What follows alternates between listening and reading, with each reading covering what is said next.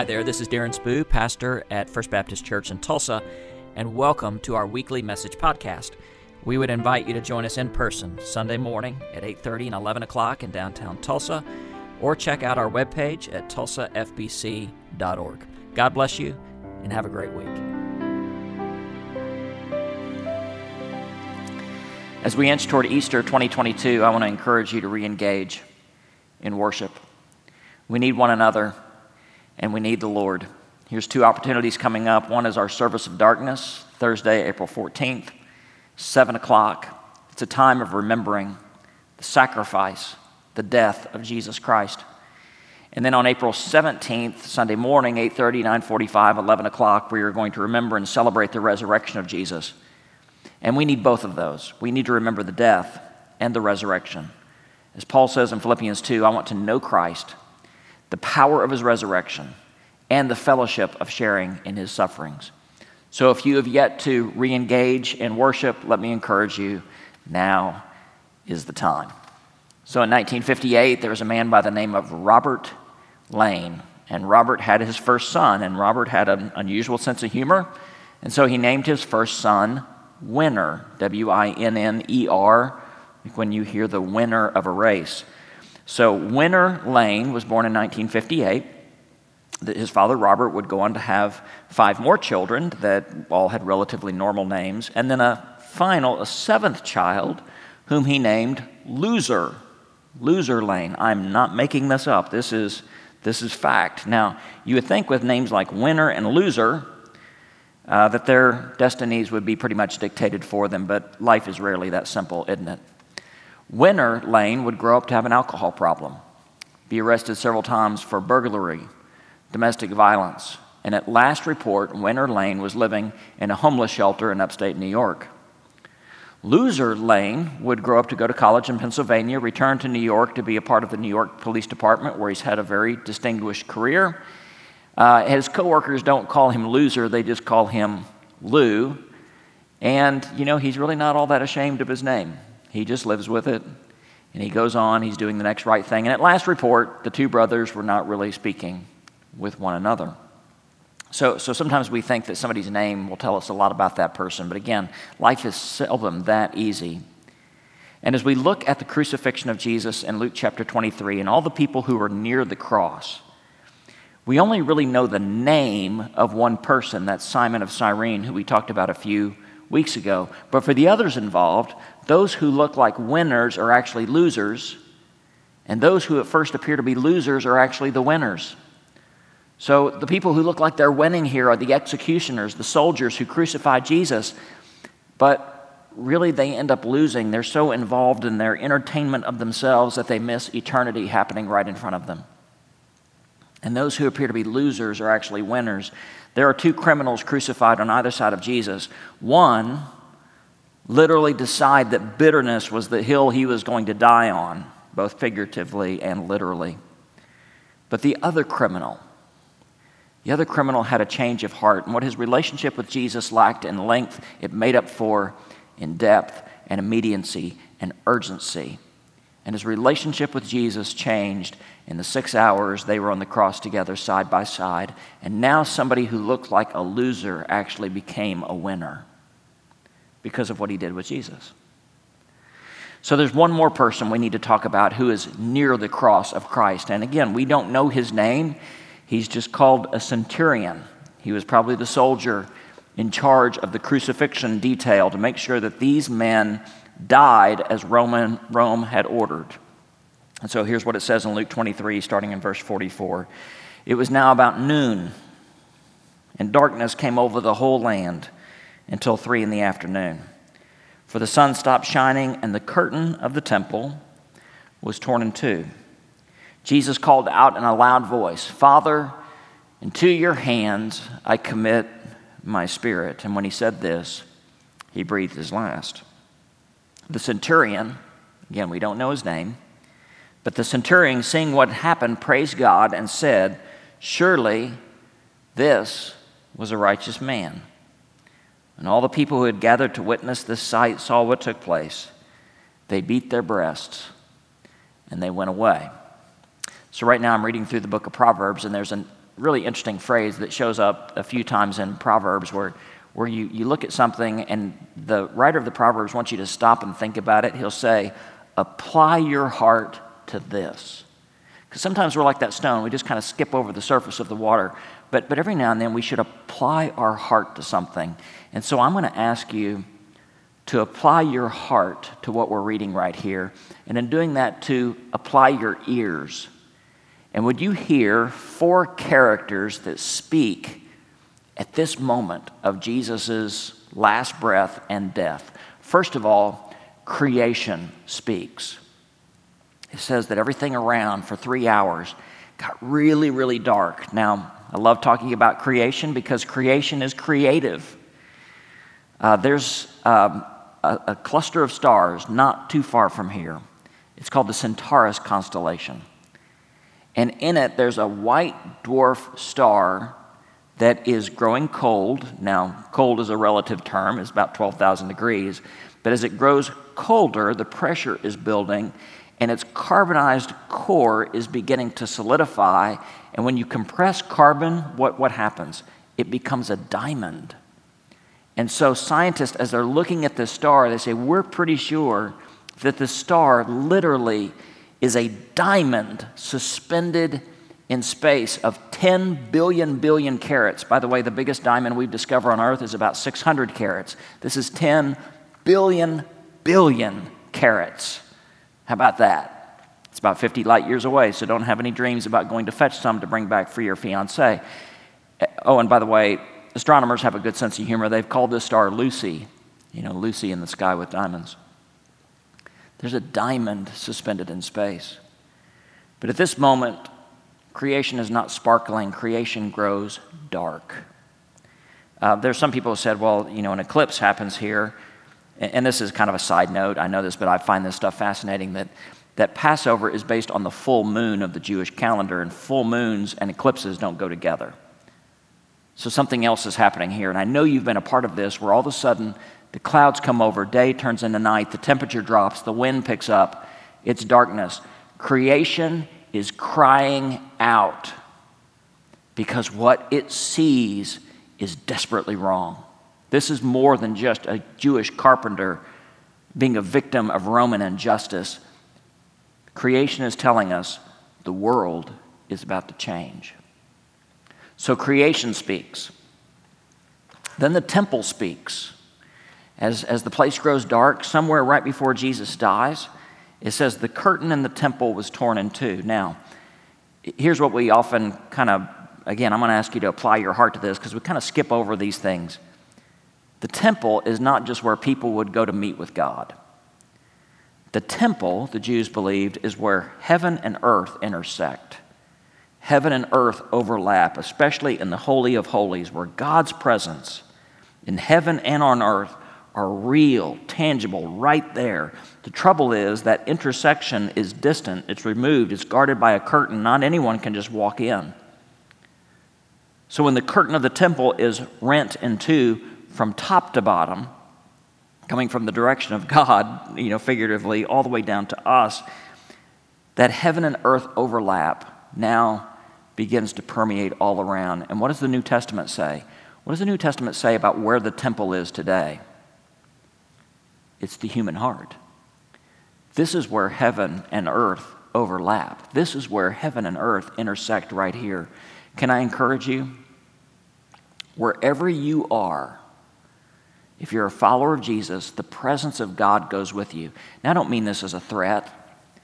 I think about that old trope of, there's a lunch line at a Christian school, little elementary Christian school, and there's a big old plate of apples, and the teachers have put a sign there, take only one apple, God is watching. And over here, there's a big plate of cookies, and one of the kids had improvised a little sign that says, take all the cookies you want because God is watching the apples, There's a sense in which you can say, God's watching, God is there. It feels like a threat. That's not this. God's presence is with you wherever you go. Could I encourage you, practice the presence of God. Wherever you are as you listen to this right now, in Christ and in your heart, God is present with you. Also, practice the presence of people. That's something the pandemic has taken away from us, but something that maybe we should appreciate now more than anything. You know, we've been in this pandemic now for 2 solid years. And me, I'm just a little over 50 years old, so now 1/25 of my life has been lived in a pandemic. You know what? No more. Now it's time to practice the presence of God. Now it's time to practice the presence of people. And now is the time to practice the present moment. Too often we live in the future and we're afraid. We live in the past and guilt. We are not meant to live in those times. We are meant to live right now. And I think as we practice the presence of God and practice the presence of people and practice the present moment, something holy happens. So the temple, the curtain being torn in two, if the darkness of creation tells us that the world is changed, what happens in the temple tells us that faith is changing. That religion, if you kind of take that word in the positive sense, religion is changing. Whereas creation tells us that God's judgment has come, what happens in the temple tells us that God's salvation has come. So creation speaks, the temple speaks, and then Jesus speaks. Father, into your hands I commit my spirit. Now, there's 7 things that Jesus says on the cross, 3 of which are prayers. And as I've dug into these over the years, I've been amazed at the way Jesus prays from the cross. It's everything that we're lousy at doing, he does really well. You know, that's why he's Jesus, right? Sometimes we're lousy at these things, but Jesus does them really well. Here are Jesus' 3 prayers. Father, forgive them. Let me be totally honest with you. Hopefully I'm always honest with you, but we stink at forgiveness. We stink at forgiveness. I think we Christians talk a good game, but when it actually comes down to it and somebody's hurt us, it's just easier to hold a grudge. It's easier to hold on to something than let it go. Listen, forgiveness is like a muscle. You got to use it. And if you're not using it, you're going to lose it. And so think about forgiveness in terms of a process. Jesus said this. He said, forgive somebody 70 times 7 or 77 times. Maybe it's not 77 different sins they committed. Maybe it's the same one, and you have to forgive it over and over and over again.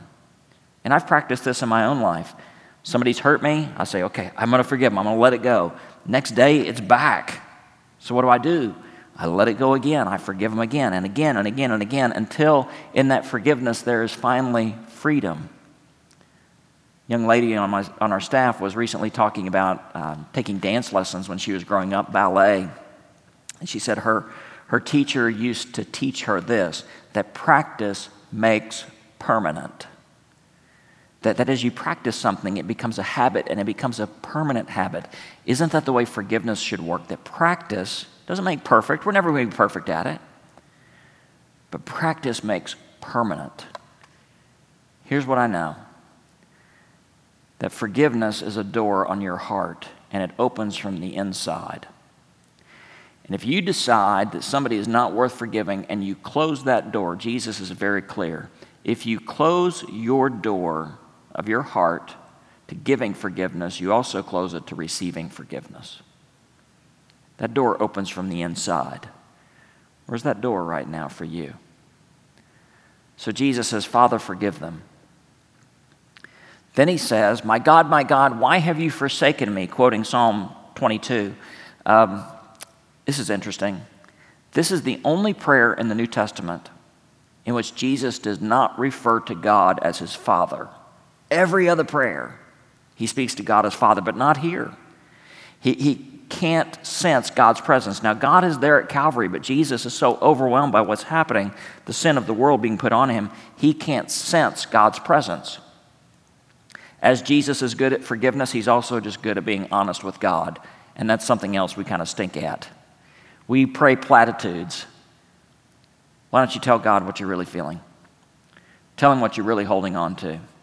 Tell him how you really feel. But then we see Jesus come back, this final prayer. Father, into your hands I commit my spirit. Father, he comes back full circle. Even though I can't feel you right now, you are still Father, and I surrender to you. There's a story of a Jewish rabbi overlooking the hill of the town where he lived his life, and the Cossacks were coming in, they were raiding, they were killing. And he told his young assistant, he said, "If only I were God." And the young assistant to the rabbi said, "Well, if you were God, what would you change?" He said, "I would change nothing, but if I were God, I would understand." Listen, part of being human is that we don't understand. But part of being followers of Jesus is we learn how to trust. I don't think Jesus fully understood what was happening at this moment, but he knew how to trust, surrender. So Jesus speaks.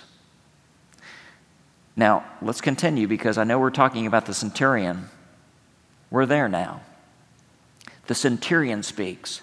Surely this is a righteous man. And here's where Luke, again, is different from Matthew and Mark. And they both hear the centurion say something. They hear snatches of conversation. They hear different parts. In Matthew and Mark, it says, surely this is the Son of God. And here in Luke, it says, surely this was a righteous man. Probably together, what the centurion said was something like this. This is a man who is right before God, and he is right to call God his Father. So in the medieval world, there's a unit of time. This is going to sound familiar. It's called a moment in time. That literally in the medieval world was about 40 seconds. Okay, so 90 seconds was considered a moment. About a minute and a half was considered to be a moment. What happens here as the centurion sees the darkness come over the face of the earth? He probably doesn't know what's happening in the temple. If he did, it probably wouldn't mean much to him anyway.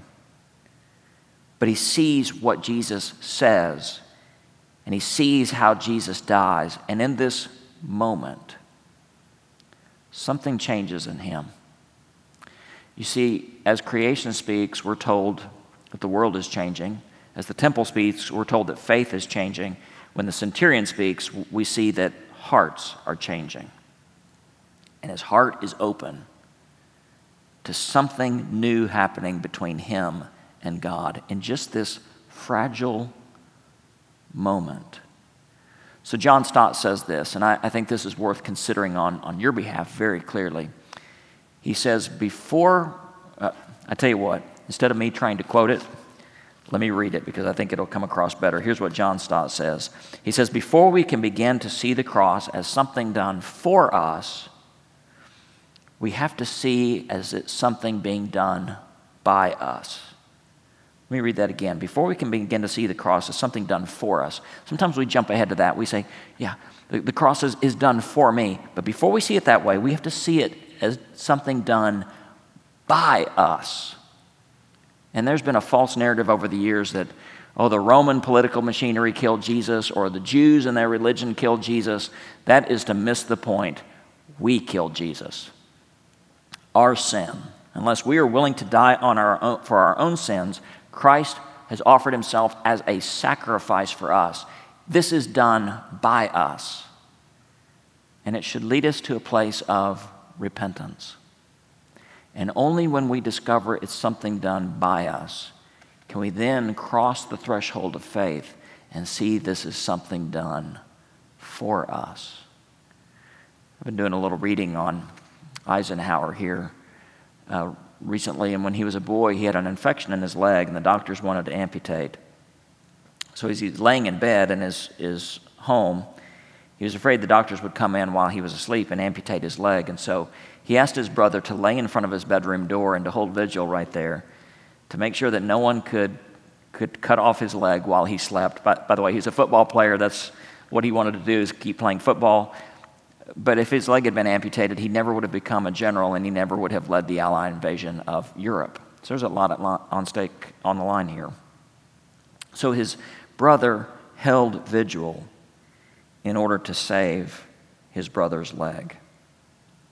The centurion is keeping vigil, not to make sure somebody lives, but to make sure somebody dies, to make sure that the end of his shift, that Jesus is dead. But as he does this, he is unknowingly near the cross.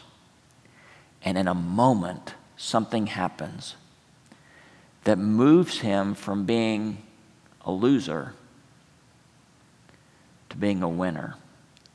to being just another soldier on duty, to being a person whose heart is open for the first time to God. Could I encourage you this Easter? Open up your heart. It's springtime. We did this around our house. We opened up the windows of our house and let the cool air in, let the fresh air in. Could I encourage you to open the windows of your soul and to let God in for just a moment? And even if life has labeled you as a loser, before God, you're a winner as you begin again. Father, I pray for everyone who hears the words of this message, that they would listen. They would listen to creation and to the temple and to Jesus and to the centurion to see that the world is changing, that faith is changing, and that hearts can change. Whether we've been a loser our whole life doesn't matter, because in this moment, as we stand before you, and we see the cross as something done by us, but also done for us, you translate us into winners in your economy, in your view of things. We say yes to you.